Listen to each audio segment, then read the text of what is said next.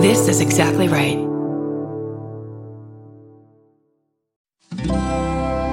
Feral Audio.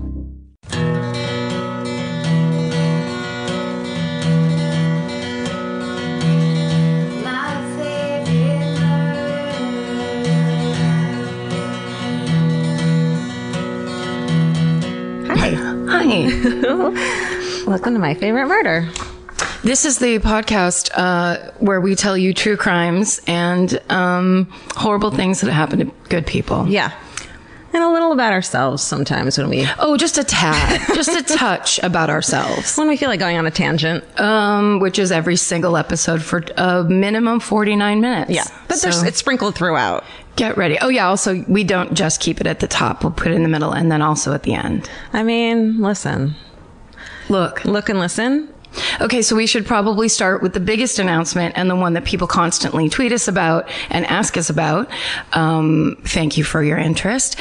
We are going on tour again, and we are now going to announce the dates of our Australian and American tour. Yeah. Are you ready to hear what we're doing? Yeah. Australia, you know already, but we're adding a couple shows, actually. So New Zealand, Auckland, there's still tickets available. It's on Wednesday, September 16th. And then September 6th. Thank you. That says Wednesday, September 6th, the beginning of September. And then we're adding shows in Melbourne and Sydney because we have 2 shows in each and they sold out. So September 10th in Melbourne at the Comedy Theatre. Melbourne. And September 12th in Sydney, Australia, there's another show at the fucking Opera House. At the Sydney Opera House. Dude. Side room. Is that true? We're in the jazz room. No, I have no idea. And we're actually in the bathroom. We're just going to be in the bathroom. Yeah, that's right. If you want to come and talk to us at the Sydney Opera House, we're going to be loitering in the women's bathroom from 9 to 11. It's actually a chamber orchestra that night, but we'll be in the bathroom. Yes. Yeah. Do you want to switch off and we'll just do the dates and cities of each one after? Yeah. Okay, so listen to this, you guys. On Friday, September 29th, we're coming to Detroit, Michigan. So excited for that. On October 13th, San Diego, California. On October 14th, Anaheim, California.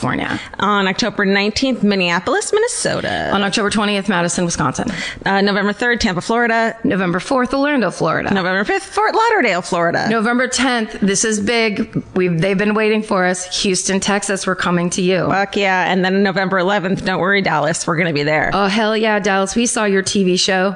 We know how good you can be. December 8th, St. Louis, Missouri. And then December 9th, Kansas City, Missouri. And that's it for our 2017 tour. And then there's going to be more stuff going on in 2018. But so we also want to tell you guys, okay, so Monday, July 31st at 10 a.m., the pre-sale tickets go on sale and the password is Murderino, but you have to go to My Favorite Murder /live and then click the links for each show there, because otherwise some fucking scalpers are going to buy them and tell you that this is the link you want to use, and it's not true.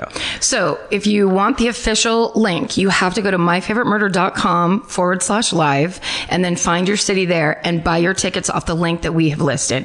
We can't there's lots of complaints last time about scalping and prices and all that kind of stuff. And that's why we do pre-sale, so our fans that hear the show can get their tickets first. And then you have to do it off the official link. Right. Obviously we can't make everything work, but we were trying to make things a little bit better so people aren't like buying some, nasty, weird website tickets that don't exist or whatever. So Murderino. I'm really excited about a lot of these cities, and I won't say which ones I was about to say which ones I'm most excited about. That would be great for you to not say what you aren't looking forward to. I'm not gonna do that. Okay, what else do you have? You got nothing? No, I have a thing or two. Let's hear it. Okay, well, it's all just like my rambling. But my brother was on a jury where someone died. It was like a race car guys on the street, and they crashed into a car and killed someone.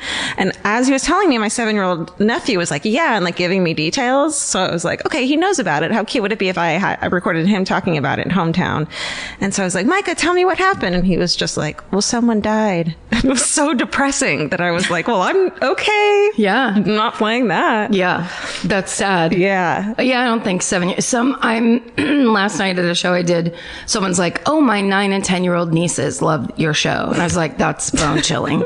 I don't think that's good at all. 9 and 10-year-olds turn this off. Yes, but but can then lose a couple listeners. some awesome murderinos that were also backstage. One of the guys, I'm sorry, I can't remember your name. He goes, that's around the time I started getting interested in true crime. And then I was like, oh, okay. Okay, then. I don't feel as bad. That's true, I guess, right?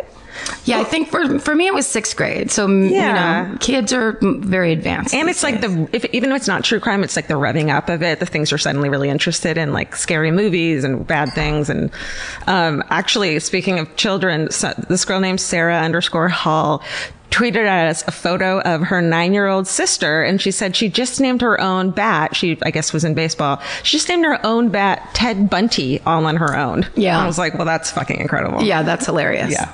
I mean, Georgia so loves a pun. I love a pun, and I love a 9-year-old, you know, and I love baseball. I mean, it's everything you love. Love her for everything. If only that little girl had a vintage dress on while she did that. Lose my mind. Later. Well, I got a tweet that I found very interesting, and it's the kind of, you know, conversations that we like to have. It was the Coastal Horizons Rape Crisis Center in Wilmington, North Carolina, sent a tweet. So they basically said, hey, ladies, big fans of your podcast. However, we were disappointed to hear the unintentional victim blaming that took place on the 2020 episode, covering your drinks. The onus is never on the victim to stop an assault. We need to have a culture shift where instead of telling victims what to do or not to do, tell perps, hey, don't rape people. Yes. Also, alcohol is the number one drug used to facilitate sexual assault, not roofies. In parentheses, not saying it doesn't happen, but misinformation can unintentionally compound victims' trauma. We are a rape crisis center in Wilmington, North Carolina, and we frequently hear victims blaming themselves because they, quote, did everything right. My friend watched my drink, etc., and they are still assaulted. So just wanted to let you all know, love your work. Which I think is such a good point. Totally. We obviously, and it's not like we need to make excuses, but when we were having that conversation, we were coming from that point of view, which is very, for me, it's very 80s of like, you have to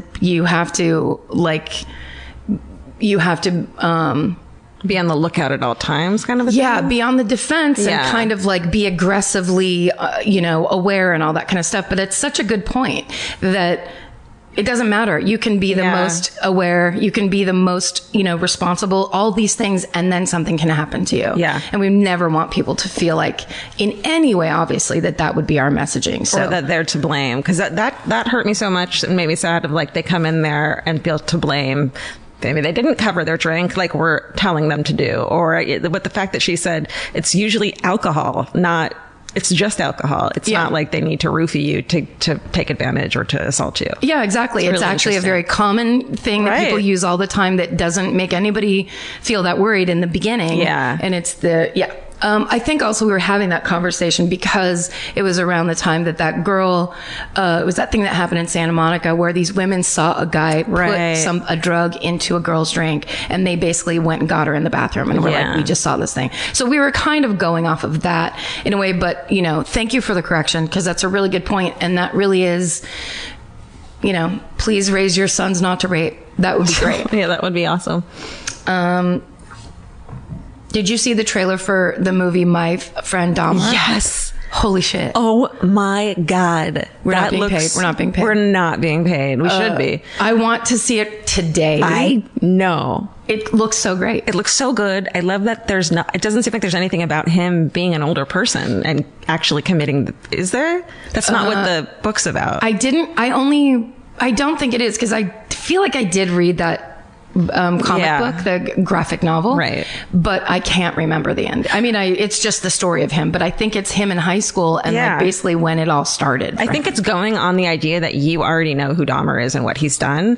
And then, so 100%. While you're watching the movie, you're like, oh, this is a thing that made it happen. This is a thing that started it. And it's teenage Dahmer. Yeah. Yes. It looks so creepy and so eerie and It's really ominous. They're one of the first shots in that trailer is kind of a wide of the front of a school, and it's just kids in kind of like late 70s clothing walking around, and then you just notice there's a guy just standing there staring, and it's really fucking creepy. It almost looks like if Napoleon Dynamite was like a scary movie. Yeah. That's exactly fucking right.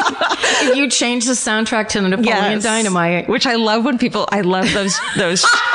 I love like the Mrs. Doubtfire as a horror movie. Have you seen that one? Oh yeah, fucking love those. Or The Shining as a rom-com, totally. Or like a family sitcom, totally, or like a coming together. What's that song? Da da da da da da da. I'm coming home. Is it Shakira? Were you singing Shakira? Probably. Hips Don't Lie. Yes. YMCA. Steven. I think it's the Salisbury, Peter Gabriel song, Salisbury Hill. Yes. Something like that. Salisbury Hill. Salisbury Hill. Okay. Because I thought saying Salisbury was clearly going to be wrong, so I didn't say it. You were scared to risk it. Yeah. I see. Steak. Got you. Salisbury steak and all that. You know that beautiful Peter Gabriel song, "Rolling Up on Salisbury Steak"? I love that song. It's so like, there's those weird, I don't know what instrument it is, but it's like, poo, poo, poo, poo, poo, poo. It's all like, hoo, hoo, hoo. Like he's blowing into a windpipe. Is that a thing? Or like, what was the ones you had to play it as a kid? A recorder. I love Peter Gabriel. There might be a recorder solo at the beginning of Salisbury Hill. Salisbury steak. Salisbury steak. All of that is misinformation. That entirety of misinformation. Wait, what were we talking about? Jeffrey Dahmer. Fucking Napoleon Dynamite. If you're an editor, if you have the time, if you care, could you please make Napoleon Dynamite into a scary movie with a soundtrack? I bet you could take the like trailer from Napoleon Dynamite, just put all of this, the exact same like voiceover and words from the trailer for Dahmer, just put him in there. So it's like Napoleon Dynamite's mouth is moving in that weird, like his braces are still on, but they're not. Mash it up. His friend is Pedro? Pedro is the friend who wrote the book. Like, it's just perfect. It's perfect. Did you plan this? Yes, it's all written down. Oh, is it? Let me see. No, it's not. Let me see those notes. Oh man, nothing I say is ever planned, obviously. I never plan anything. We absolutely assure you that almost nothing is pre-written on this show. No. Even the things that are supposed to be. Yeah, like our stories. I think that's all I had. Did you have anything else? I'm sure I have other things that I just can't think of. And, I keep writing things that I don't, like, I'll be like, oh, I should make a note for pre-show. And then I don't know what it means. So I have Yan Can Cook written down. Yan Can Cook, I feel like, is from when we were talking. I was watching it the other night, and then I was like, I gotta talk to Karen about this. And I don't remember why I would talk to you on a murder podcast about Yan Can Cook. Because that guy fucking murders chicken. That guy's the best. Then I wrote embarrassing illness. I don't know what that means. That's probably Crohn's disease. Yeah, and then I wrote stardust equals anxiety. Do you mean angel dust? I don't know. And I was like, I wrote something wrong, and I was like, I'll remember. Were you on drugs or drink? Yes. Yes. Yes to all. Yes, always. Well, how do we figure any of those things out? You just take some time with it? No, I don't think we need to. I think as long as I say them. Okay. And then everyone knows. Then if we're standing somewhere and a Yan Can Cook whatever comes by, we're both going to be like, this is what it is. Yeah. And stardust equals anxiety is probably something really interesting. Well, there's a movie called Stardust. Is there? Yeah. I don't know. But why Stardust Memories is a Woody Allen movie. No. He would give you agita if you were. Yeah. No, it's not that. I haven't watched that. Okay. Anxiety. Is it that we're all made of stardust and that makes you worried? I think it's that. Yeah. I think it's that. I think it's that I get anxious when I think of the entirety of the universe, but I don't know how that has to do anything with murder. Well, we talked about that one time. We did. Yes. Because I said, it was when I said, did you see that picture from the Hubble telescope that showed universes and balls of gas? Yeah. And then you were like, please don't do this to me. So I must have wanted to elaborate on that, and I was on drink. Do you think there's a movie or something called Stardust that you saw as a child and that you discovered why it gives you so much anxiety? I don't know. I feel like generally trying to figure out worries is fascinating podcasting. Like, what are you worried? Isn't there a podcast like I'm that? being sarcastic. Oh. I got excited. Isn't there already a podcast like that? I think there is, though. Oh, just being I think I'm worried about the universe. I can't remember how, though. Yeah, I just am. I don't need to explain why. Everyone gets it. Sure. I hope. Well, you need to explain why if you bring it up. Yeah. That's really the only thing. And I did. Stardust gives me anxiety. That's not an explanation. The enormity of the universe gives me anxiety. Oh, okay. All right. Okay. Should we do this? Yeah, I mean, I want to ask Steven who's going, but he's not trustworthy. Steven just told me that he keeps getting it wrong, which sucks because you're like, I'm like, well, Steven knows. Oh no, he doesn't. I'm no longer a rock. You were attacked. You were attacked by that Twitter account who was like, "Steven, get it together. You've been wrong 3 times in a row." Shut up. You know what it is? You know what I realized what it is my brain was doing to me was it's like Karen, Georgia, Karen, like I'm doing that in my brain. So that's why I kept saying you would go first, because in my mind, Georgia went last time, but she went last time. So you're going Karen, Georgia, Karen, Georgia. Yes, but that's not Karen, Georgia, Karen, Karen. Yeah. I'm just, my brain completely just fell apart at that moment. So what can we do to fix this going forward? We have 2 things that people have made us of how to tell. Twitter accounts? No, remember the things they gave us at You know, live but those shows? are like a large abacus. Is Steven going to drive around with that in his car? No, we can leave it here. Right? I mean, it's your house. Flip a coin or...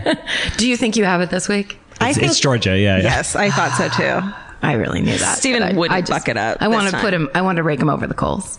I needed Steven, you have 5 chances. You've used 3. I just love the idea there's a Twitter account now attacking you because of the job. What's it called again?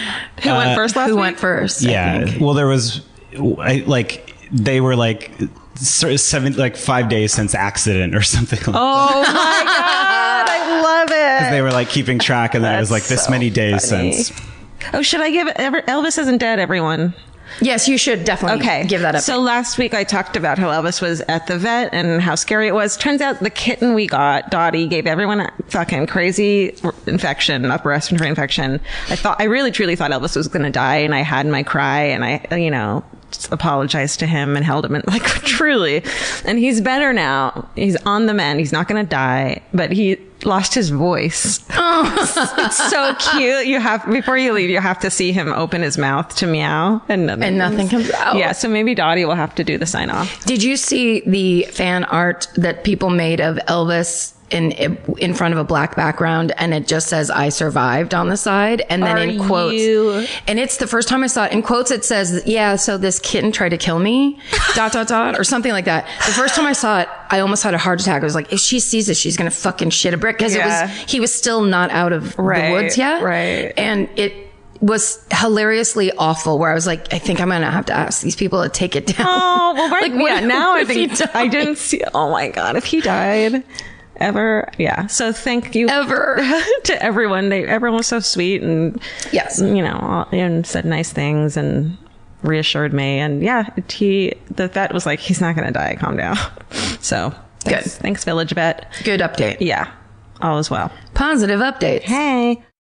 Georgia, have you ever been blown away by the most simple dish at a restaurant, like perfectly scrambled eggs? Oh my God, yes, Karen. And then all I want to do is make that dish at home and eat it every day. Well, you probably could, as long as you have the chef's secret ingredient, Made in cookware. Made in was created to bring restaurant quality performance kitchenware to home chefs around the world. For years, they've built their business by supplying restaurants and top chefs with high-end cookware. Some of Tom Colicchio's most treasured dishes at his restaurant Craft are made in Made in. Whether you're cooking for professional critics or just the critics you live with, your meals will benefit from the quality of Made in products. Like their carbon steel cookware, it combines the best of both cast iron and stainless steel clad, so it's rugged enough for grills or an open flame. It's the MVP of summer cookouts and cook-ins. What I really love about Made in Cookware is that it actually makes something like having a Memorial Day barbecue much more convenient because you can keep everything on the grill. If you need to throw,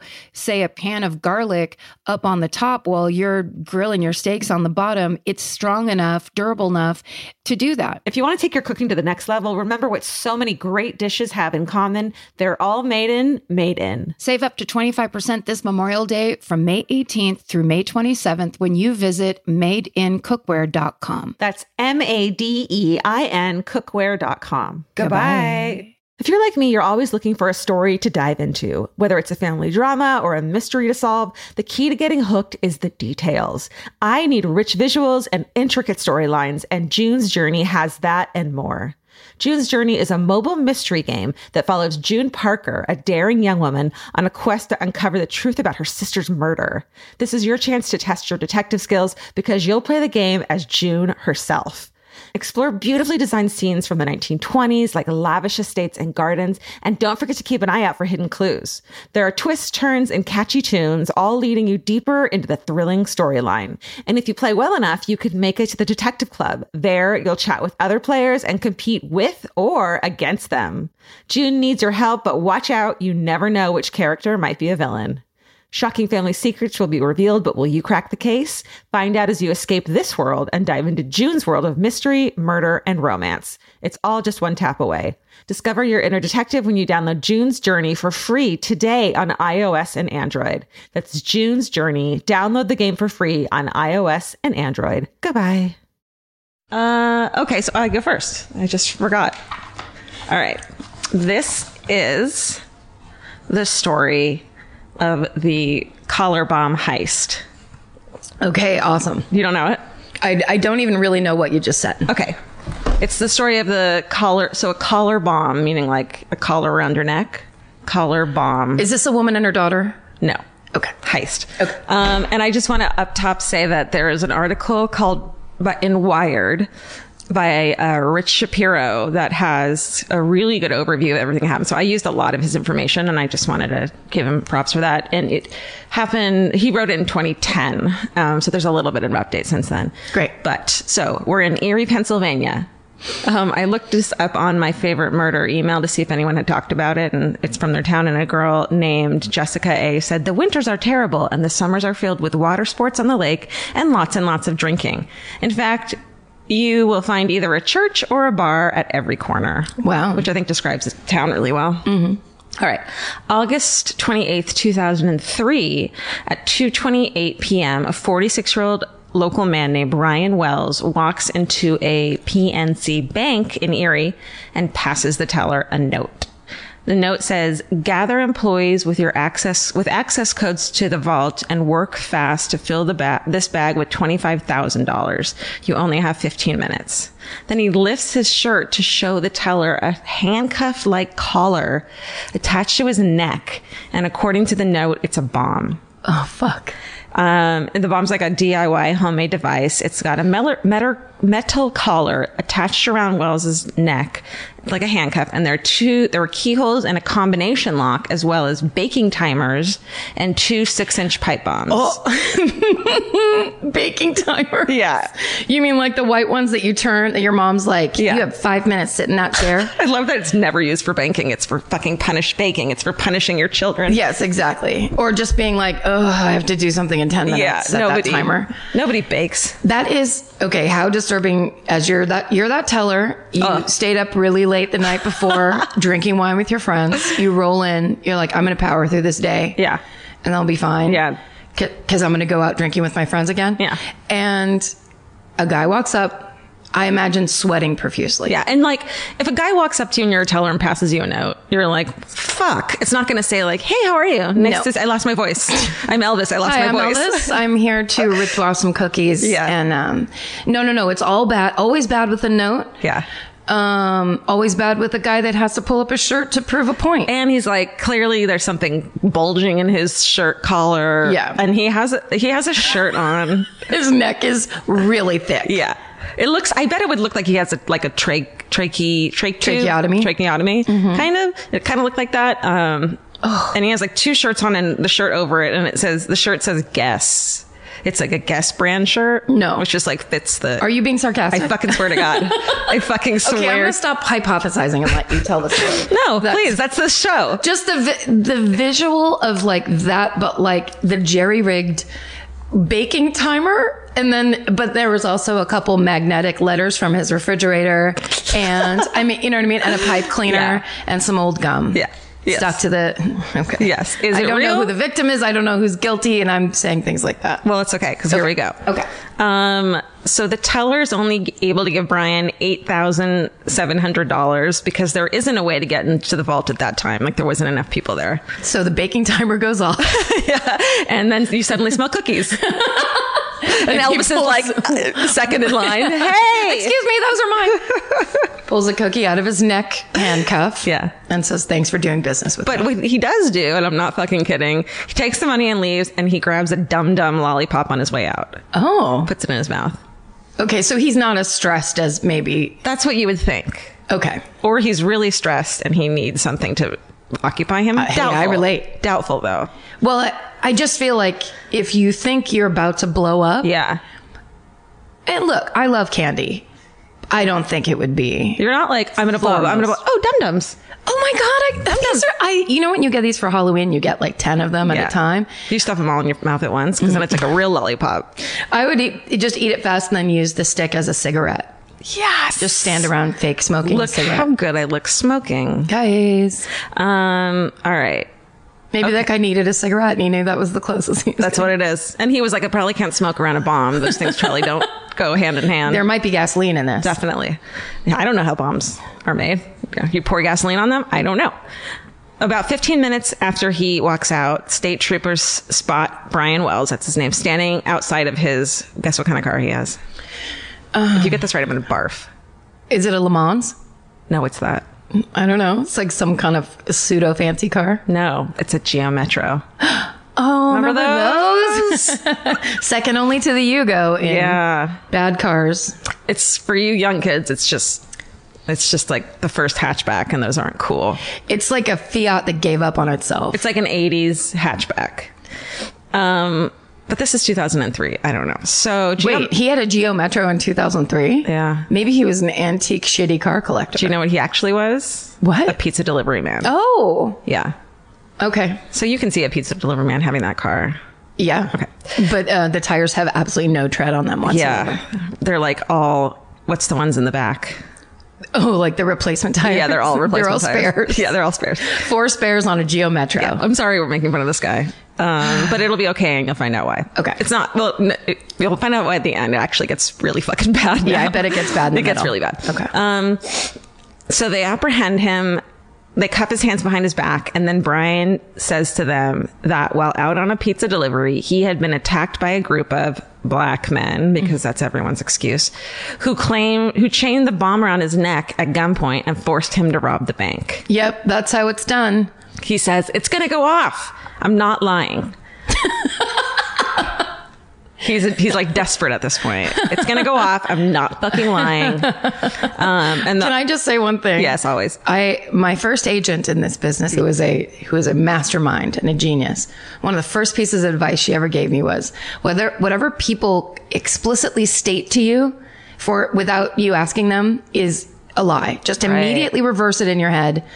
Of like saying, like if I went to a meeting at a management place and they were like, look, we don't just take whoever and like throw it all against the wall and see what happens. It's like, oh, you just take whoever and throw it against. Is that kind of thing where you just have to kind of, why would you proclaim this to me if it were true? And I didn't even ask you. Yeah, exactly. Or say, I'm not lying. Yes. That means I'm lying. Why would you need to tell people that if you have a live bomb on your body or that just happened to you? I feel like probably sociopaths say I'm not lying a lot because they don't expect people to believe. They don't expect people to be smart enough to be like, I know that that's a line that people say to get them like, and they just don't think anyone's smart. That's true. I would think that they would be the kind of people who wouldn't say I'm not lying is almost just like a try. And I don't think they try very much. I think they they're know just the like tells. so balls out. Yeah, that they're just like, I'm not nervous, therefore you're never going to ask me a question in the first place. Right. And That's if you what's ask creepy. me, I'm going to tell you. Okay, you're going to believe me. All right, I'm not lying. So the officers call the bomb squad and they take their positions behind their cars. Their guns are drawn, and they leave Brian sitting in the middle of the street, cross-legged, handcuffed behind his back with his bomb around his neck. And he's in the middle of the road, just sitting there. And, okay, there's a video of all this, and okay, I'll tell you in a second. Okay. For 25 minutes, while news people are filming there, he's laying in the street? He's sitting cross-legged in the street. Okay. Kind of like slumped in the street. He's kind of fidgeting and stuff. So they're sitting there for 25 minutes. Then out of nowhere, the device starts to beep. Beep, beep. And you see him, it's all on video. You see him kind of look down and start to struggle like he's trying to get away from the collar. And then it fucking goes off. No. Yeah. And no. The video, there is video on this, and they don't warn you that they're about to show it. And so I saw it, and I got really, and having to look this up and look at video and news stuff, I just kept having to turn my head away because it's so awful. And That's he fucking horrifying. dies. That's horrifying. So you know this guy dies, and you see this bomb go off, and people were probably watching it live and see this happen. Fuck. I'm so surprised. Yeah. Okay. He looked surprised too that it was even going off, meaning I don't think he thought it was real. And it detonates, loud explosion, blowing into his face. He falls back onto the ground. He dies almost instantly, I believe. The bomb had ripped a huge hole in his chest. 3 minutes later, bomb squad arrives. Oh no. I know. So when later the police search his car and they find handwritten notes that were addressed to the bomb hostage. And they say that one of them says, there's only one way you can survive, and that is to cooperate completely. This powerful booby-trapped bomb can be removed only by following our instructions. Act now, think later, or you will die. Sorry, handwritten notes to this guy? Yeah, so it's basically they're handwritten notes to the guy, to Brian. I thought that meant his handwritten note. No, yeah, someone else had written these notes to him. They were in his car. Okay. So the police had caught him. It was almost like a scavenger hunt, but he had to rob the bank, then go to these certain places to get the keys, give them the money, that sort of thing. Right. So, but police had caught him in the middle of the scavenger hunt. So they tried to finish the scavenger hunt themselves and find the notes, but someone had removed the remaining notes after Brian had been killed. So they found the places where they were supposed to be, but there wasn't anything else there. And sorry, was that like the video you watched or whatever, was that shown live on the news? It had to have been, because people were talking about having watched it. Fuck. Yeah. Sitting there with their kids, so probably. horrible. And it was at like 3:00 something. So there must have been kids after school watching that. 100%. How traumatized are those children? It's the worst. I watched it, and I am a little fucked up from it. No, you can't it's that kind of shit. You have to be so careful And prepared for. Yeah. All right. They trace Brian's last pizza delivery on the day of his death, which is when he said he got attacked. They found that his last order was to be delivered on the outskirts of the city at a location it ended up being a TV transmission tower where the address was. Mm-hmm. And they could tell by the scuff marks in the dirt that that's where the collar had been attached. But he was supposed to be off right before that call came in to order the pizzas, which was kind of mysterious. All right. Then cut to September 20th, less than a month after the bomb killed Brian. 59-year-old Bill Rothstein, who was a handyman and lifelong resident of the area, calls 911. He gave the operator his address and told him there was a frozen body in his garage freezer. What? Yeah.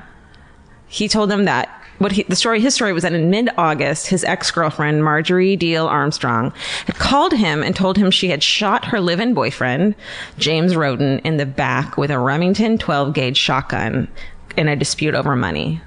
And then she asked him to help her clean up and move the body, which he agreed to. And so the body had been in his freezer for 5 weeks. He also melted down the gun and scattered the pieces around the county. Wow. Yeah. Thorough. How do you melt down a gun? I don't even fucking know. Power tools? I think he was a Double handyman. boiler? Yeah. He's a handyman, so he probably knows a lot about. He had some fucking welding thing Exactly. or whatever. Shit. Probably put some, I don't know, there's some powder you can probably put on something to make it flammable. Oh, I think I've seen things where if you put Diet Coke on a piece of meat. Oh, why do Stop it. I got so excited. Isn't that a thing? It is.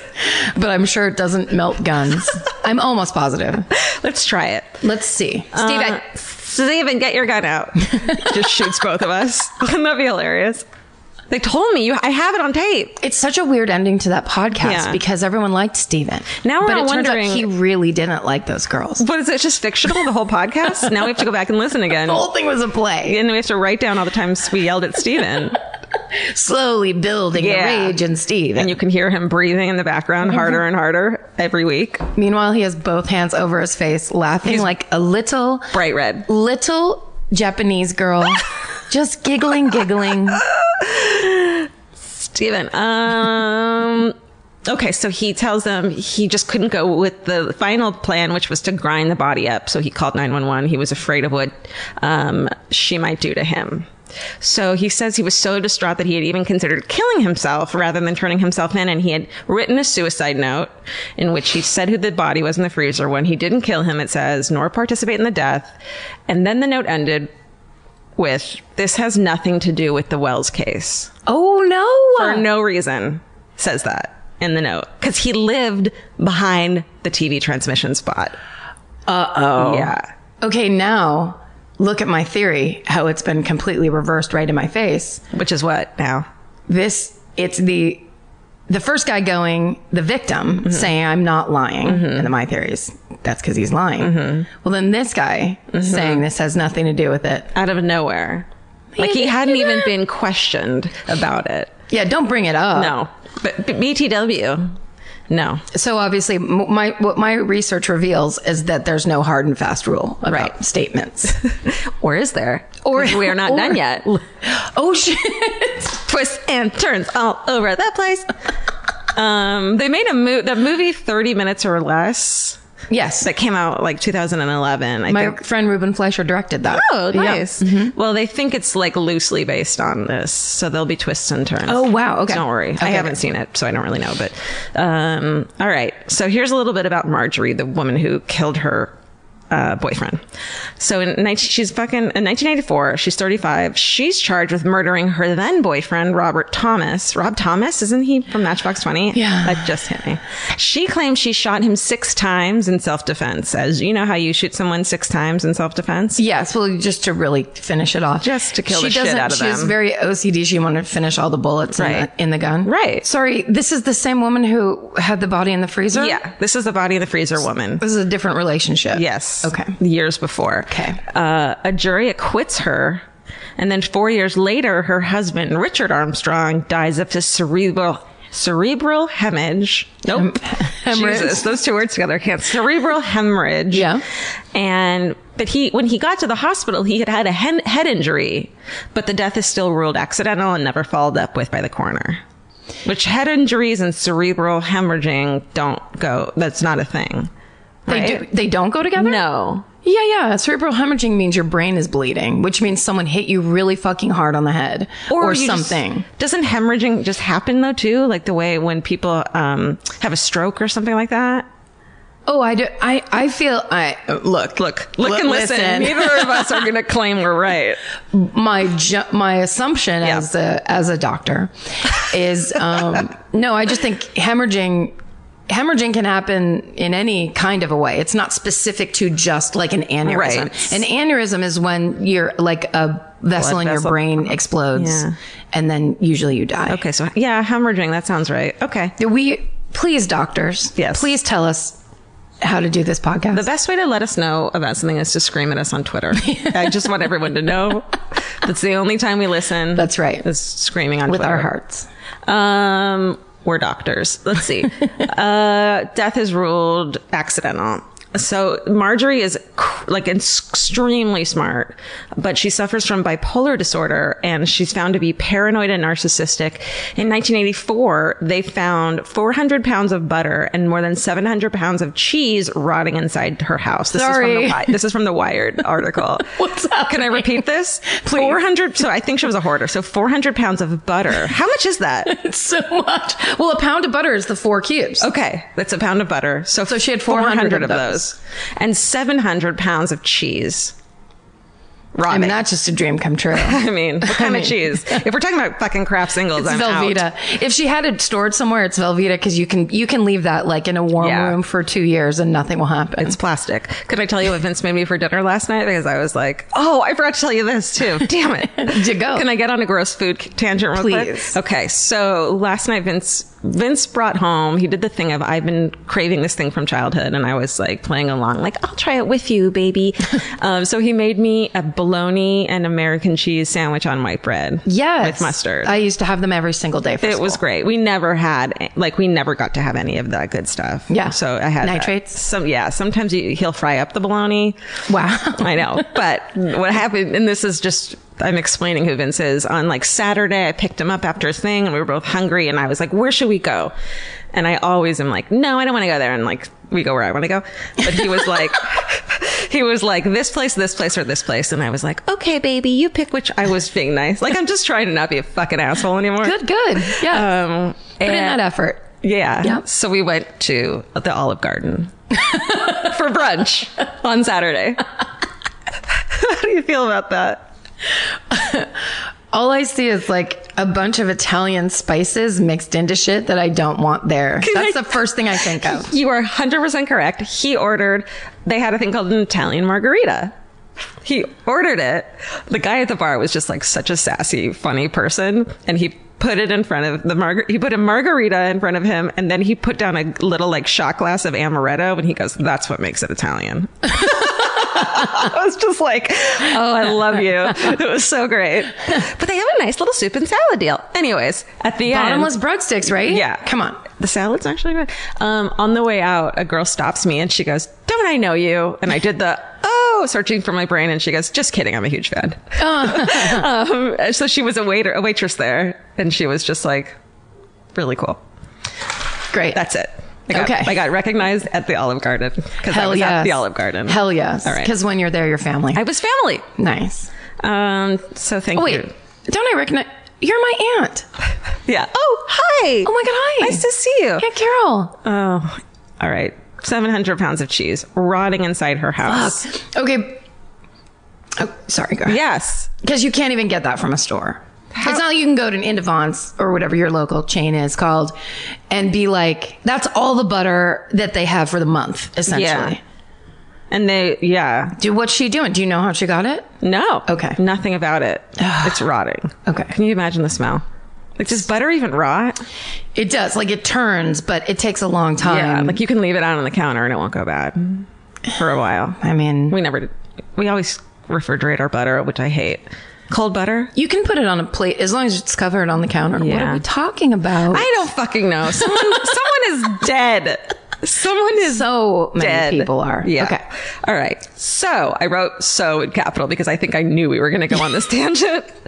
So back to it. Okay. In fact, when preparing to be tried in the shooting death of her first ex, psychiatrists deemed her mentally incompetent 7 times before they finally ruled she was allowed to be tried, which I feel like 7 times means you are not ever going to be mentally. And that's such a hard thing to do because everyone's like, I'm mentally ill. That's why I killed this person. Trying to get out of it. Yeah. And they're like, bullshit. But sorry, they kept on saying she was mentally incompetent and couldn't stand trial. And then they finally were like, wait, no, on the 8th time she is? Yeah, she's better now. Oh, got it. But yeah, that's ridiculous. Got it. So I wrote, so on September 21st of 2003, Marjorie Deal Armstrong is arrested for the murder of her most recent ex, the freezer guy, James Roden. Okay. She pleads guilty but mentally ill, but she's still sentenced to 7 to 20 years in state prison for that murder. 3 months after she goes to prison in April of 2005, so I might have the dates wrong. Federal agents investigating the collar bomb mystery. They're still like, what the fuck happened? The handwriting analysis of the fucking notes are baffled. They just don't understand why this scavenger hunt was part of it. It doesn't make any sense to them. Okay. They're called from the state police officer who has just met with Marjorie in prison. She tells them that the murder of her most recent ex-boyfriend actually had nothing to do with money, but instead was part of the collar bomb plot. So they didn't even know she was involved at this point. She just came forward with that? Yeah. Okay. She says, she's like, can I just exchange that piece of information for a stick of butter? I just want to put it under my pillow. They only have margarine here. It's driving me It's disgusting. insane. I need some rotten butter. Well, what she actually wants, besides just butter, is a transfer from the state pen where she's in to a minimum security spot much closer to Erie. And if they do that, she'll tell them everything she knows. So she begins by telling them that she was not, of course, I'm not involved in any way in the plot, but she admits that she knew about it and that she supplied the kitchen timers. So she's the baker or the punisher of children. When they were trying to fingerprint that kitchen timer, they were just like, there's no fingerprints, but it is coated in butter. There's like so much butter all over it. We need to find the butter culprit. The butter bomber. Butter bomber. It's even better. Butter. She tells them that the actual mastermind behind the whole plot was Bill Rothstein, the dude who lived behind the TV tower who turned her in for murder. But Bill Rothstein had died of lymphoma about a year earlier in July 2004, so they can't fucking question him. She also tells the feds that Brian Williams wasn't just the victim, but had been in on the planning from the beginning. The guy that actually blew up in the bomb? Yeah. Okay. Twists and turns. Yeah.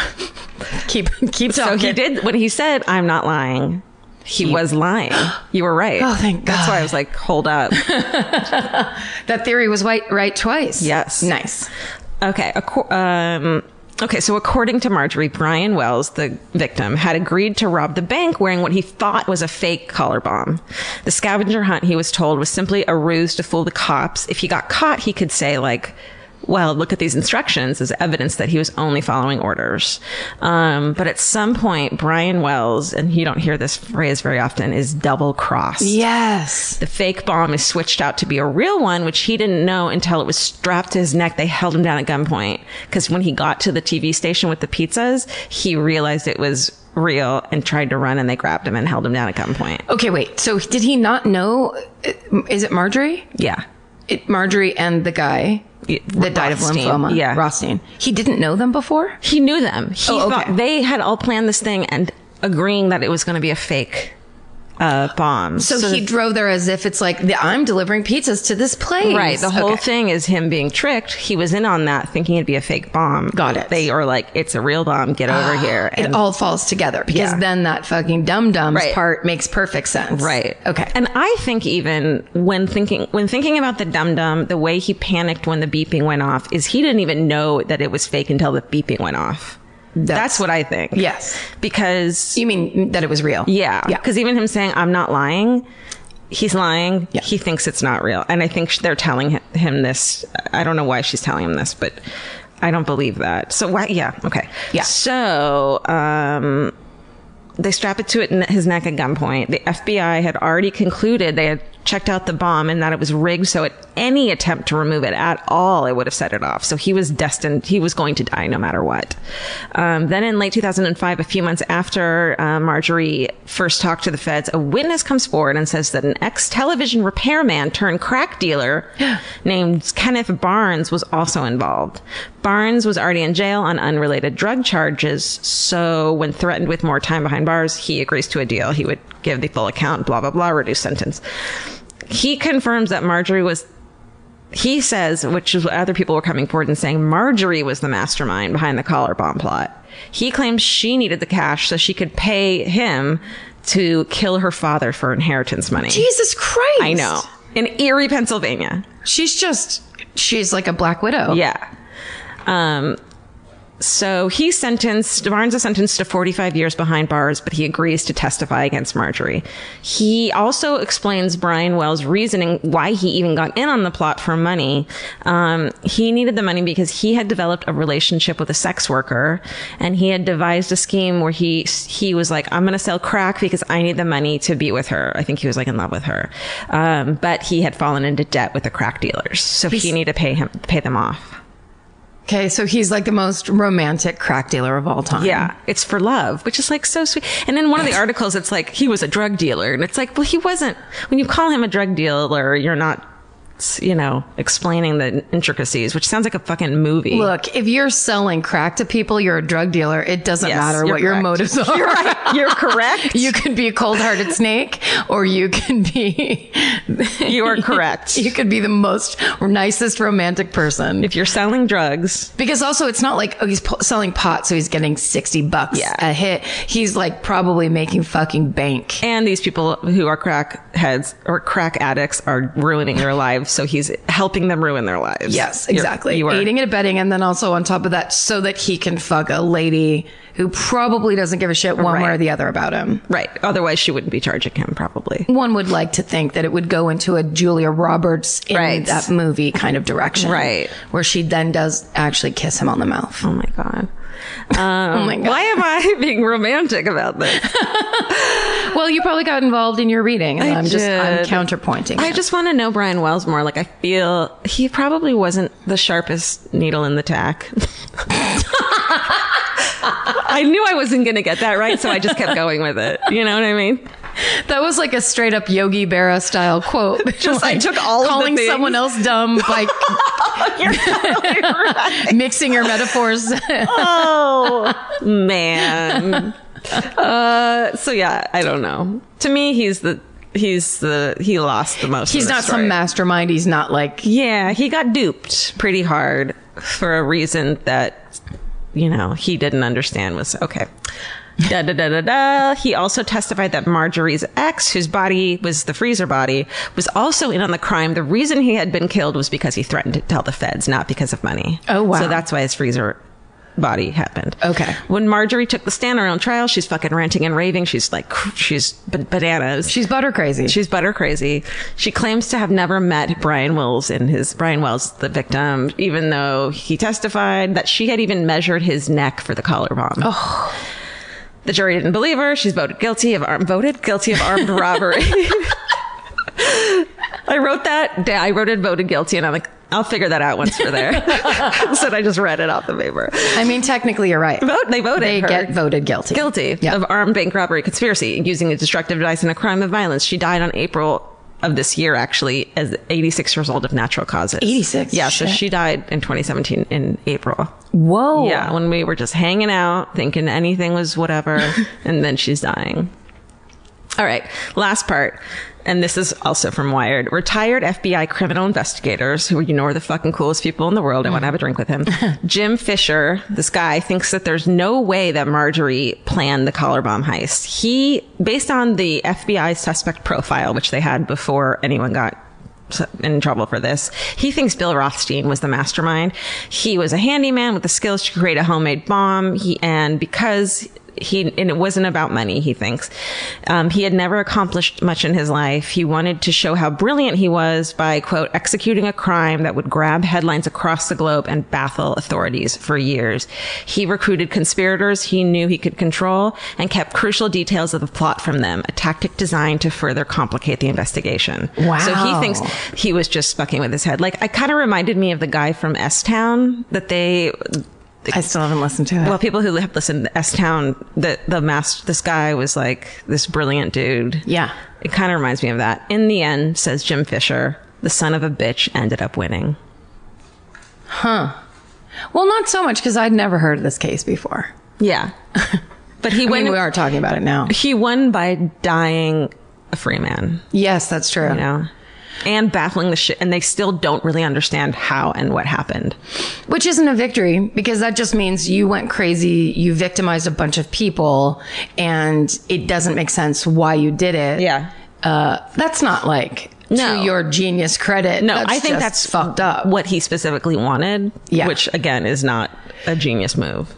It's like, for me, like the kitchen timer right there proves that he's not a genius. Yeah. Like, get one of those LED digital readout timers or get the fuck out of town. Well, I think what he wanted to prove is he could fucking make a bomb in his whatever garage out of anything. Those people who like to take things apart and put them back together just to see how they work instead of reading a fucking book and just chilling out. Take a nap. Yeah, I guess that's true. Well, that was fascinating. Yeah, wasn't it? And I'd say look at the picture of him sitting in the middle of the road.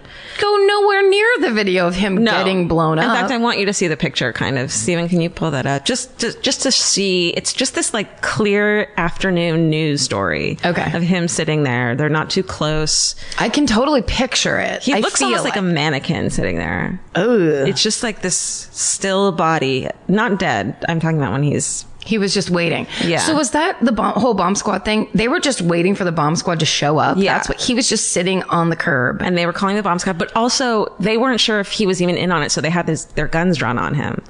Yeah, that one. Go look up the picture, everyone. Yeah, it's like a bummer, obviously. It looks like when someone gets stopped at a traffic thing and then they go to arrest him. Yeah. It looks like that. Like he's an unruly drunk driver. Yeah. What's that? Do you know what his shirt says or what that says? Guess. Oh, that's the guess thing. Yeah. And they think that's part of it. It's like Bill Rothstein put a shirt on him that says guess. That's fucked up. I know. Wow, that's a good one. Thank you. It's so weird because I saw this it was from 2003. I think I saw maybe a City Confidential or a 2020 pretty immediately after it happened. So no one still knew what was going on. And it just stuck with me. And it was one of those ones where I was like, everyone knows this one, so I'm not going to do it. And then I was like, well, maybe they don't. So, I mean, the one I thought it was There's an I Survived, about a woman who gets home invaded. It's her and her daughter. Right. And they put a bomb on her and make her go rob a bank. And and they're like, if you say anything, it's the same exact thing, but she really was, she was a victim and survived it. They ended up getting off her. Yeah. Oh, good. Yeah. Phew. I know. Well, I think you're first this week. There's something about the sound of an old-timey cash register that really takes me back. I know. It sounds like someone is about to hand me an ice cream cone, but it also sounds like we just sold some merch. That's right. And if you're a Shopify user like us, you know that this sound means you just made a sale. Shopify has helped millions of businesses sell their products online, but did you know they also offer the same support for brick and mortar stores? From accepting payments to managing inventory, they have everything you need to sell in person. So give your point of sale system a serious upgrade with Shopify. Shopify POS tracks sales across all your locations. That way, you'll always know what you have in stock and where. They also provide reliable tech that fits your unique retail needs, like turning a tablet into a credit card reader. And if you're looking to reach new customers, check out Shopify's marketing tools. They're easy to use, and they integrate with all social media platforms. With Shopify, we have a powerful partner for managing our sales. And if you're a business owner, you can too. Do retail right with Shopify. Sign up for a $1 per month trial period today at shopify.com/murder. And here's the important note, that promo code is all lowercase. So go to shopify.com/murder and take your retail business to the next level. That's shopify.com/murder. Again, don't forget, the code is all lowercase. Goodbye. Okay, my turn. Let's do it. I don't know what that voice was. This story is, I've been trying to do it for a really long time. Because I've been reading an Anne Rule book about this serial killer. And, but then I think Frank ate the back half of the book. It turned into a thing where then I was trying to find the book again and whatever. I think we should make, for new listeners, Frank is her dog. It's not her boyfriend. That's who's right. Fucking eating the back of her book. I have a really nervous boyfriend named Frank. He doesn't like when I learn things. He doesn't like when I leave the house. But the first chapter of this book is one of the most hook you in and you can't stop reading chapters. It's Anne Rule. So I know. I've been meaning to read a new one by her. So maybe this is a great one. I had bought one at the airport on the last tour. That was it was a bunch of different stories kind of all put together. Nice. But I realized that that's a little bit too depressing because it's just almost like the same thing over and over again. And I like her thoughts on it and stuff. Yeah, I think I enjoy the full thing more. But the cool thing about Anne Rule is that she just goes so far into the victims' lives. So you get all that information. So if this is an interesting story to you, Anne Rule wrote a book called Lust Killer, and it's about this guy. But this is the best part. So I texted Steven yesterday. I was like, can you please get me a chronology of this guy so that I can get ahead on this story? And so he looked up and found, this chronology that was put together by some people in the Department of Psychology at Radford University in Radford, Virginia. And those people are Mike Keefe, Audrey Mangrum. I was going to say Magnum. Audrey Mangrum, Kimberly Mast, Heather McGinn, Ryan Miller, Kristen Pouchot, Nicole Newsom, and Vicki Tanner. A lot of ladies. So many ladies. Yeah. It doesn't say if they are like students. It doesn't say who they are in the department or whatever, but they put together, it's like an Excel spreadsheet of the years and then the significant like moments in this guy's life. Nice. Which is a lifesaver for doing a show like this. I need that. Yeah. So many times. We need it every GD week. And then instead you have to read 1,800 articles to find that. Yeah. Which is fine and it's fun. It's good. But then when you have a spine like this, these guys did amazing work, really good. It's just very great detail work where sometimes when you're reading a story, if you read 2 articles, the second one contradicts the first one. Right. Then you're like, well, did he join the army or not? Like, it's that thing. I always am like, well, the first one said this, so I believe it. And it's just the first one I picked to read. It's not like, I'm lying about this guy. Wikipedia overall. All right. Okay, so it's Jerry Brudos, the shoe fetish slayer. You've seen, there's 1 million all true crime shows about him, and there's a Law and Order that's basically his story. So, Jerry Brudos is born January 31st, 1939 in Webster. Sorry, what's his name? I didn't hear that. Jerry Brudos is born on January 31st, 1939 in Webster, South Dakota. And it turns out he was an accident, and his mother wanted a girl. They lived on a farm. When he was 5, they moved to Portland, Oregon, and they basically move, it looks like every 2 to 5 years, his whole childhood and into his adult life, which sucks. And also it doesn't say this anywhere at all. That my theory is that his dad was an alcoholic or somebody in the family was an alcoholic where they had to just keep leaving town and starting over. Right. But also I think his dad starts out as a farmer, and it might just be that he's trying to basically be a migrant farmer and like go to the new place where he can make follow money. the money. But every 2 years, it's just so disruptive and fucked up. So sad. But anyway, so one day he's wandering around alone at the junkyard when he's 5 years old. As you do. And he finds a pair of open-toed spike-heeled shoes. And he is obsessed immediately. Yes, this is his jam. He puts them on. He probably never sees women wearing that kind of thing where he's from, maybe. Like his mom probably doesn't wear shit like that. I don't know. Yeah. But he goes crazy. He plays with them. He takes them home.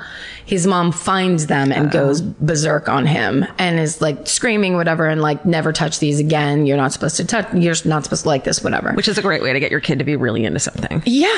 Hi, we know that. So let's take a 5-year-old and be like, this is forbidden. Right. And then see what happens. You don't understand why it's forbidden. Yeah. Yeah. Eventually he kept finding them and like she would take them away from him. Finally, she burned them symbolically for him. Perfect. When he's 6, they moved to Riverton, California, and he's in the 1st grade. His teacher wore high heel shoes and kept another pair in the classroom. So he tried to steal them one day so he could take them home. But another kid in the class saw him and told on him. So from a 1st grade, this is like a very, very early age. He fails 2nd grade. He is diagnosed with measles, sore throat, swollen glands, laryngitis. He has frequent headaches that actually leave him unable to see clearly. Oh my God. So he's got some stuff going on. But also all of those illnesses that he has, it makes me go like, were you not taken care of very well? Definitely. You're not fed well. Yeah. Did you not sleep correct? Why would you just be constantly sick? Yeah. So in 1947, when he's 8 years old, the family moves to Grants Pass, Oregon. And next door, there's a house that has, I think it's 3 teenage girls. Aye. Right. So they have a little brother, and Jerry starts sneaking into that house with the brother to steal these girls' underwear. Oh my God. They plan the clothes, then he like discovers the underwear, and then so it goes from shoes to undergarments. Mm-hmm. A couple years later, the family moves again to Wallace Pond, because Jerry's father is getting back into farming, and when he's going through puberty, his mother is disgusted by anything sexual that Jerry does. You know, if he has a wet dream, she makes him wash his sheets by hand. Oh my God. There's a lot of shaming, a lot of like sounds like verbal abuse. How to create a serial killer. Yeah, I mean, so he starts to fantasize that he wants to capture a girl and make her obey his commands and beg for mercy. So when he's around 16, he steals an 18-year-old girl's underwear. Then he decides that he wants nude pictures of her. So he tells her that he has found out who stole her underwear and to meet him at his house. So the girl goes over to his house and she's attacked by a masked man, who forces her to take off her clothes and takes pictures of her. And then the man runs away. And then the girl gets dressed and she goes to leave and she runs into Jerry. And Jerry says, I was locked in the barn this whole time. What happened? I just saw a guy running out of here in a mask. The girl runs away, reports the whole thing to police. So essentially he's trying to, and there was another story, but I could not find it anywhere, of him doing that and coming back in and saying that he was his own twin brother. Oh my God. And that really sorry. It was like one of the first times he did this. He was really sorry. He basically makes a young girl his age, take off her clothes, takes pictures of her, leaves, changes his clothes, combs his hair differently, comes in and goes, I'm sorry about my brother Jerry. I'm his brother. What a crazy, creepy, that creeps me out. It's so creepy. And of course, and I think that little girl from the story that I remember didn't report it to the police. It was just like this weird fucked up thing. Yeah. So anyway, I know it's also that kind of indicative of the sociopathic thing of I'm smarter than everybody. Like there's no way anyone's going to find out. Here's my great plan. I'm going to play my own identical twin. Yeah. Insane. Yeah. This is not Full House. Yeah, exactly. So, okay. So, when he's 17, he lures a girl into his car. He drives her to a deserted farmhouse, beats her up. And by some miracle, there's a couple that's like sightseeing out in the country and they stop at this same abandoned farmhouse and they walk in on what's happening and call the cops. So Jerry claims that he'd also stopped to help the girl because they find him and her and she's tied up. He says, no, I found her that way. I was here to help her. Police don't believe it. And they talk to him long enough and he confesses. So he's arrested for assault and battery. And they find in his house and in his car, women's underwear, pictures and photo equipment. So soon after his arrest, they send him to Oregon State Hospital, the psychiatric ward, for 9 months. How do you think that wasn't a fucking vacay, probably? No. A psychiatric hospital back then? What year is it? It's 1969, I believe. No, it's fire hose. Bad news. Time. He starts talking to the doctors there about his sexual fantasies, his hatred, and revenge. The revenge he wants to take against his mother and women in general. And he's diagnosed with schizophrenia, which was actually a common thing that would happen back then. That it wasn't actually an accurate diagnosis, like a blanket diagnosis. Exactly. It was just kind of like you're what is that called? I want to say devious, but it's nothing. I was going to say devious. Yeah, deviant. That's it. Deviant. Okay. I was going to say that, but then you said devious. He's a deviant. That's what I was trying to say. Got it. Steven, I love that you looked at me like, don't write that down. Can you help me? Will you try? You said the only word I was thinking. Okay. So, and the things that he's telling them that he likes, they don't know how to classify that. There's not a thing yet. Yeah, exactly. I mean, whatever. There might have been, but they're basically like slap schizophrenia on him and like treat him for that, which is probably electric shock therapy. He still graduates with this high school class in 1957. Wow. Oh, so this is the late 50s. It's not even the 60s. Wow. So then he joins the army in 1959. He tells the army psychiatrist about these same obsessions, and the psychiatrist has him discharged from the army. So he moves back in with his parents. Now they live in Corvallis, Oregon, and he has to live in their shed. Oh, They make him live out back in the shed. I mean, he's an adult now. Can we please fucking treat him like a human? Or get an apartment. Yeah. I mean, yeah. So, one night he's running an errand, and he sees a young girl walking by herself, and he decides he's going to follow her. And he basically stalks her, follows her home, attacks her, strangles her until she's unconscious, and then steals her shoes. And that night he slept with the shoes. Oh my God, this is so creepy. This is nothing. Oh no. Yeah. So he becomes an electronics technician in 1961. When he's 21, he gets a job at a radio station. And that's when he meets his future wife, 17-year-old Darcy Metzler. Yeah. Oh, Darcy, run. Darcy. Of course, Darcy's parents don't approve of the relationship because she's so young. And because of that, they're married within a few months of meeting each other. That's how it's like, let's solve this by marrying them. Yeah. Yes, exactly. Well, it's like you want to get out of your parents' house anyway. Yeah. This guy comes along. Yeah. He loves underwear.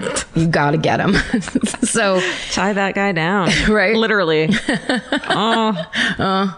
So they settle in Salem, Oregon. And Jerry's thing is he wants her to do all of her housework in the nude so he can take pictures of her while she's doing it. Oh, she's like, I'm sweating. She's like, I'm swiffering. Yeah.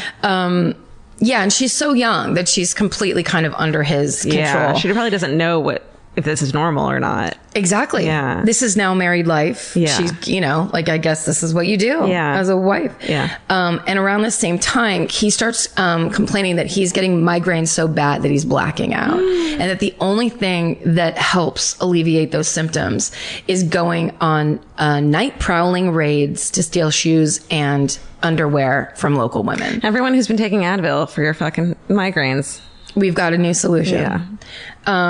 It's a way creepier solution. So, he would keep all of those trophies, trophies, shoes and underwear in a garage that he had built. It was like a sub basement, that his wife couldn't enter into until she announced her arrival on an intercom. He was locked down in this basement, and she'd have to be like, honey, can I bring you some Ritz?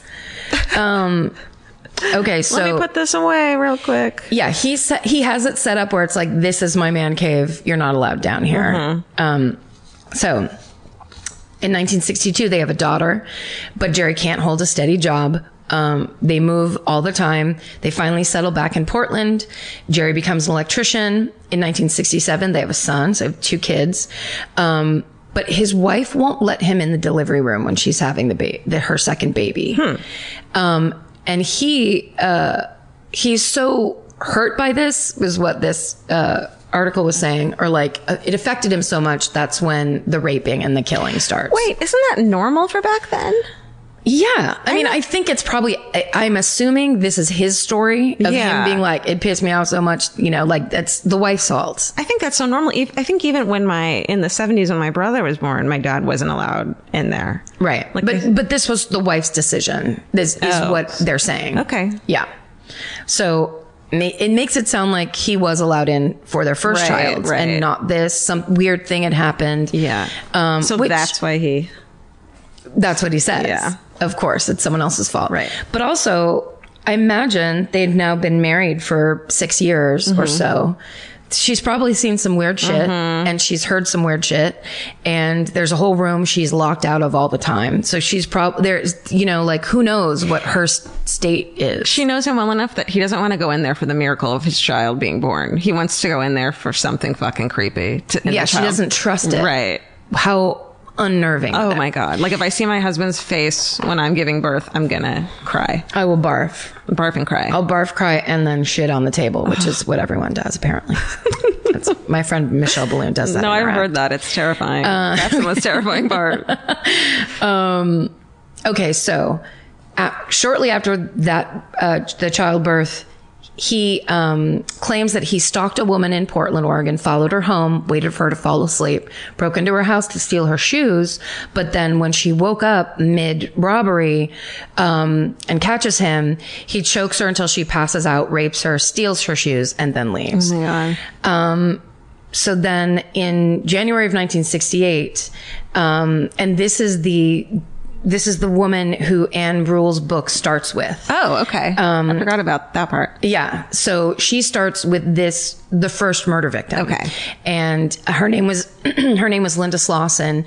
She was selling encyclopedias door to door in the rain in Portland. Oh no. And at night. No. This sounds like a horror movie. Completely. The way this is written, it's like she's trying to decide. She hasn't had any sales. She's just moved out on her own. She's gonna keep trying. She maybe needs the next the money. one. Yeah. She needs the money. She has to eat. Things are getting bad. And then there's one last house that has a light on. And she's like, I just want to go home. I'll just try this one last house. And back then they aren't as scared as we are today and wary of. There were so many door-to-door salesmen and women back then. Yeah. And you'd let them in your house and it was. Yeah. And 90% of the time, nothing happened. That's right. Just a lot of vacuum sales. Right. Okay. So she goes up and she rings Jerry Brutus's doorbell. You see a picture of him. He looks like a cartoon. He looks like the missing friend on King of the Hill. He looks like grown-up Charlie Brown with army issue black glasses on. Oh, grown-up Charlie Just a Brown. big round head. Pasty. No distinguishing features. A little lumpy. Yeah, kind of almost like a bit of a snowman. Just round. I love the picture in my head. I never want to see what he actually looks like. Just a vicious snowman. Okay. Okay. But when he answers the door, friendly, nice, low key. And he's, come in. I really wanted to get a set of those. Acts super interested. Then explains that I think he said his children were sleeping. I think that's what his excuse was. Can you come down into the basement? Yeah, so they could talk business down there. Well, she goes down, and he almost immediately hits her in the head with a 2x4, beats her, and then strangles her to death. Oh my God. And then... Did he mean to that time, do you think? Yes. Okay. That was the whole idea. Because he was strangling till they passed out before that. Right. Okay. But this girl comes to his door, and then he's like, the wife was out... And he knew he had time to do whatever he wanted. So after she's dead and before he gets rid of the body, he takes off her clothes and dresses her up in the stolen underwear that he has in his collection. Wow. Then, this is bad, he cuts off her left foot and keeps it in the freezer in a high-heeled shoe. So it's like he has... No, I'm just processing that. Holy shit! That is crazy. Yeah. So then and at some point there, his wife came home and he went back upstairs and ate dinner with the family. I believe I read that in the Anne Rule book, but I'm almost positive that that's happening. He basically had family interactions right after doing this. Super normal. Well, probably as normal as he is. Right. Act. Yeah. He's probably always coming up from that sub-basement a little bit sweaty. Sure. So later in that night, he rolls her in a rug, drives to a bridge, pulls out all this stuff to make it look like he got a flat tire as almost like safety. Okay. And then dumps her body in the river. So then in July of 1968, so that was January. So 6 months later, Stephanie Vico is reported missing from Portland. And then in November the same year, Jan Susan Whitney is reported missing from Portland. Jan's 23-year-old college student at the University of Oregon. Then in March of 1969, so about 6 months later, a woman named Karen Sprinkler, who was a 19-year-old college student, goes missing. And when the police take the eyewitness accounts of Karen going missing, 2 young girls tell the police they saw a large man dressed as a woman on the parking lot garage roof where Karen's abandoned car was found on that day. Whoa. If you see a picture of this guy and then you picture him lurking around a parking structure dressed as a woman, it's very scary. Anyway. It sounds like Norman Bates. Yeah. Mm-hmm. dressed like his mom, kind of a thing. Yeah. Yeah. Creepy.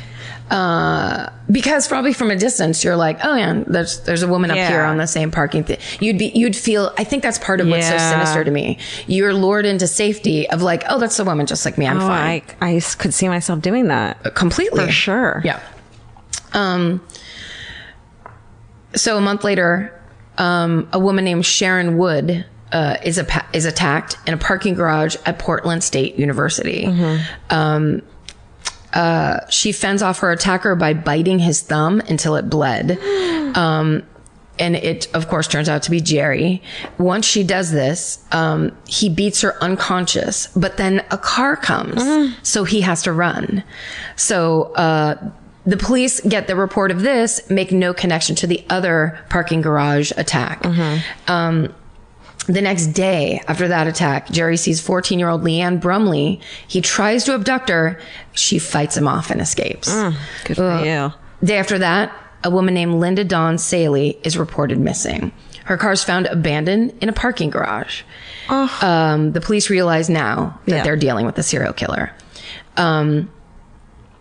So the next month, which is May of 1969, a local fisherman discovers Linda Saley's body in the Long Tom River. It was weighed down by a car transmission. And then 2 days after that, Karen Sprinkler's body is found 50 feet away. Oh my God. So that's obviously his dumping ground. Right. Karen was also tied to an old engine, which is the reason it kept her submerged for a long time. And this is bad. Okay. He cut off her breasts to keep as souvenirs. He also placed a bra from his collection of undergarments over her mangled chest. Oh my God. Is the way they worded it. Yeah. So this guy is basically berserking. He's killing, he's trying to attack women almost daily. Wow. Killing people. And then these bodies are coming up of when he, like, it's just all going faster and faster. Yeah, like he started and then was fucking on. Yes. And then anytime he can't, someone gets away, then he has to try it again the very next day. Right. So it's like, wow. So the same month, he starts calling dorm rooms at Oregon State University to try to arrange blind dates with the co-eds. What the fuck? And it works. No. What does he say? Yeah, I don't know. I want to know how he... I mean, I would love to know, and I bet you it's in that book. I promise I'm going to finish reading this book. I'm just wondering. Everyone else should read it with me, but insane. So the police now are onto the pattern. They're staking out places where young co-eds hang out, where they end up, like parking structure, stuff like that. A female student who claims to have gone on a blind date with this guy goes to police and gives his description. So now the police know what he looks like. Wow. And when he contacts her a second time for a follow-up date, she calls the police and tells them. So the police show up at the meeting spot. Fuck yeah. They question Jerry at the girls' residence hall. So fucking intense at Oregon State. But he's so cooperative, and he gave his ID. Nothing came back. It all seemed legit. So he was not arrested. Because all they had on him was, you're just trying to make blind dates with people, which is not illegal. Yeah. But a bummer. Yeah. But then thank God the police, after that interaction with him, go back and they look up his record. They look into him further. Do you think that blind date went forward after that? Yeah. She's like, once he got cleared by the cop, she's like, so do you like roller skating? So they look into his record. They decide to go to his house for some follow-up questions. And there they see several suspicious items in his garage, in his sub-basement thing. And they start building a case against him. Because they're like, the old classic line of cops, we like this guy. Yeah. So eventually they have enough evidence to get an arrest warrant. He tries to run while the police are serving him with the arrest warrant. Never do that. It's never going to work. No. If the cops are there, you're done. Yeah. But the warrant was for the attempted abduction of Leanne Brumley from the month before. Yeah. And So then they get him in, take him downtown, whatever. They start interrogating him, and he tries to call his wife and get her to burn stuff, clothing, and like his underwear collection and all that other evidence. He's like, now you can go into the sub basement. Yeah, exactly right. Here's the password. Oh my God. Here's the password. But Darcy's like, go fuck yourself, for real. Darcy. So Darcy's over it. She's had it. So the investigator's name was Jim Stovall, and he basically gets Jerry Brudos to confess to the murders of the 2 recently discovered bodies, as well as the murder of Linda Slauson and Jan Whitney. Wow. Jerry Brudos is tested by several psychiatrists, and he shows average IQ and cognition, deemed not criminally insane, which I don't understand. How can you be? Because how can you be a serial murder people and not be a little insane? Yeah, but I'm not sure what criminally insane must have a very specific thing. Hardcore, yeah. But he is diagnosed as an antisocial personality manifested by fetishism, transvesticism, exhibitionism, voyeurism, and sadism. Isn't it funny that back then transvesticism is a crime? Yes. It's insane. Yeah, and it wasn't that long ago. I mean, like, what is it? It's 1960 something.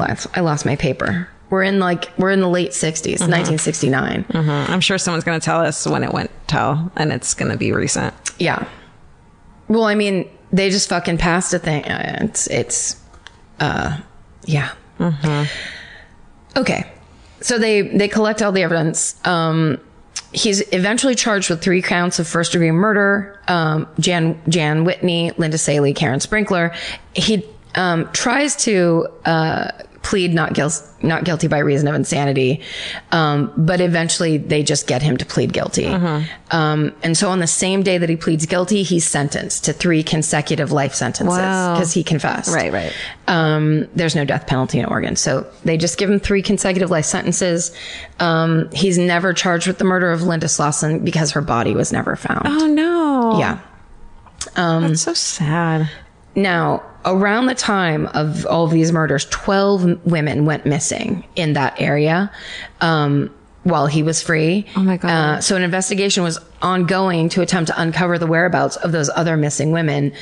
And at one point, a neighbor of the Brutuses implicated Darcy in the murders, claiming that she had helped Jerry carry a body from the garage. And she actually ended up going to trial for it and being acquitted. Holy shit. Yes. Do you think she did? Because what a bummer to have your husband turn out to be a serial killer and be you're implicated in it and they have nothing to do with it. I mean, that's what I would think. I don't think I don't know. And who knows? Based on what she's already done, you would think that she would testify against him for immunity if she actually knew something. Right. And if she didn't burn, when he called and was like, get rid of the evidence, she's like, no way. Yeah. That doesn't seem like a person who's like in it for the long haul or like his accomplice. Yeah. For sure. And yeah. Anyhow, he goes to jail.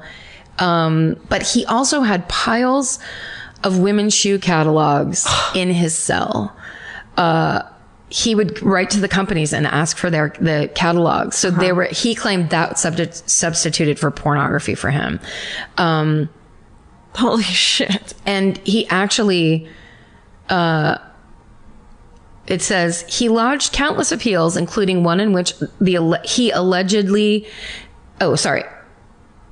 lodged countless appeals, including one in which he alleged that a photograph taken of him with one of the corpses could not prove his guilt because it was not the body of the person he was convicted of killing. So they found a picture of him posing with a dead body, but who took it? Well, probably him, I would imagine. Right, on a timer, maybe. Yeah, kitchen timer. Yeah. But so it's like that kind of thing where he's arguing like, look, that's not the dead body. Then, hey, you can't someone else. It's so insane. It's a picture of you posing with a dead body. Yeah.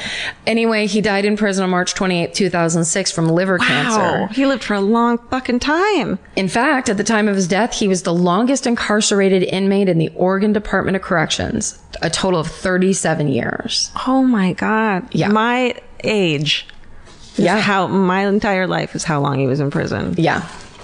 Holy shit. So if you want to read Lust Killer, I'm going to finish it, and then we'll know all those details, because I really do want to know like all that stuff at the end. And I bet you it'll talk more about Darcy too, because I'm sure she talked to Anne Rule. I bet you she talked to Anne Rule. You think so? I bet she did. I'd love to hear more from Darcy. I'll try to finish that up pretty soon. But also thanks to those people from Radford University. Your research helped me do my thing. Thanks, guys. Shout outs to fucking helpers this episode. Wired magazine, all this. Wow, what a creep. I had never heard that one. It's bad. Yeah, it's one of those ones I've been working on, but every time I go to do it, I'm like, it's just it's just, there's no but the only thing was the 2 points. I always look for those cinematic moments. One cinematic moment is a person dressed up like a woman hiding in a parking garage. Yes. Which is the scariest, like beyond. Yeah. And then the other one is that as a child attacking that little girl and then being like, I'm my twin brother, where it's like, how fucking crazy are you? That's like psycho level. Yeah. Do you have a good thing for this week? I have a good thing this week. Obviously, it's Elvis getting better and Mimi getting better. But now that they are better, I can say what was going to be last week before this happened, which is a kitten, man, a new kitten. Like nothing will make it more exciting in your house. Like just watching her playing with a little toy by herself is like joyous. Yes. And then at night, oh my God, at night, she tries to nurse Vince's head and it drives him crazy. But it's like I like pull her away, but not before I look at it for a minute. It's just so cute. And she like nuzzles and she's a real character and I like having her around. She's super cute. Yeah. And it's funny because she matches Mimi. It's like they have the same jacket on, but Mimi's like, I fucking hate you. Mimi's jacket's like obviously a little more worn in. It's because it's a little lighter in color. Yep. She's washed it more and she fucking hates the kitten. Yeah. The kitten's name is Dottie. She's a real doll. So what's yours? Mine is, I did a show last night at Largo. It was a comedy show for Brian Posehn, who's been doing comedy for 30 years. So it was his 30-year anniversary in comedy. So he asked a bunch of us to do the show with him, who he's been doing it with that long. And so it was me, Blanca Patch, Derek Sheen, Dana Gould, Greg Proops, and Guy Obelam. And it was such a good show. Great idea for a show. It was so fun. And then, so everyone was like obviously doing their act, but then also telling these stories and doing jokes from their act from back then. Wow. And it was so fun. And everyone was so insanely solid. But then it also was like, I had a couple moments it was very touching, because I was like, I said something about how lucky I felt to have kind of happened into this tribe that I found, where it's like, you know, when those people in San Francisco, those comics that I met and got to be friends with, we all just moved en masse to LA together. Yeah. And it was just such an amazing group of talented people who were geniuses and so fun. And like telling stories where we're like, I had a recovered memory on stage where I was like, Brian, remember when OJ ran and we were in Golden Apple Comics? And like, it was just like a whole thing like that where it was really, really fun. That's such a nice thing to like, you know, you're going through this and you've been in comedy this long and you're doing it, but then to like stop and take stock of it. Yeah. It's such a cool thing. And I like that you guys did that. I did too. And it takes stock in this kind of like, it was almost like a high school. It had a high school feeling in me, like meaning, and you're part of this big force and you're part of it.